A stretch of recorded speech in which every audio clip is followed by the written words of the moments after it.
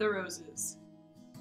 I understand that my wants are just that. I understand that wants aren't needs, but just activities, accessories, filling the void that we tell ourselves doesn't exist.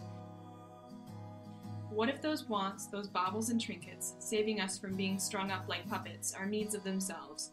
What if, instead of what we wanted, we had something we wanted? What if our transcripts didn't matter? Would you really join BPA, or MUN, or any of those good clubs you swear have just been created to make you seem attractive? What if, instead of looking pretty, we showed our true selves? We took off the suits and jewelry and paraded ourselves as we really were. Sweatpants, pink hair, pierced noses and tongues, tattooed and scarred. What if?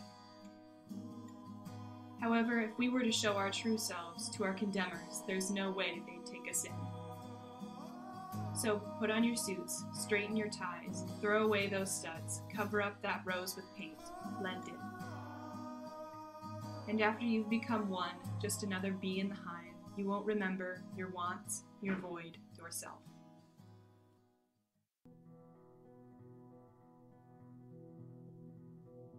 So what, inspired you to write that? What is that poem about? As a teenager, you sometimes feel like you don't have control over your life. Like, you don't get to pick what classes you get into sometimes if you want to do certain things with your life. Mm-hmm. You have to join certain clubs. You have to join certain groups that will get you further ahead in life. But if that's not what you want to do, it sometimes is hard to keep pushing yourself to do those things.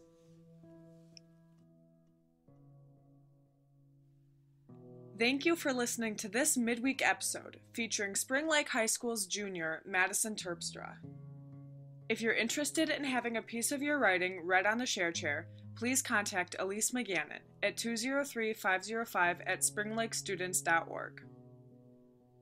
Check us out on Facebook and Twitter. Get regular updates on what's happening at the Share Chair podcast.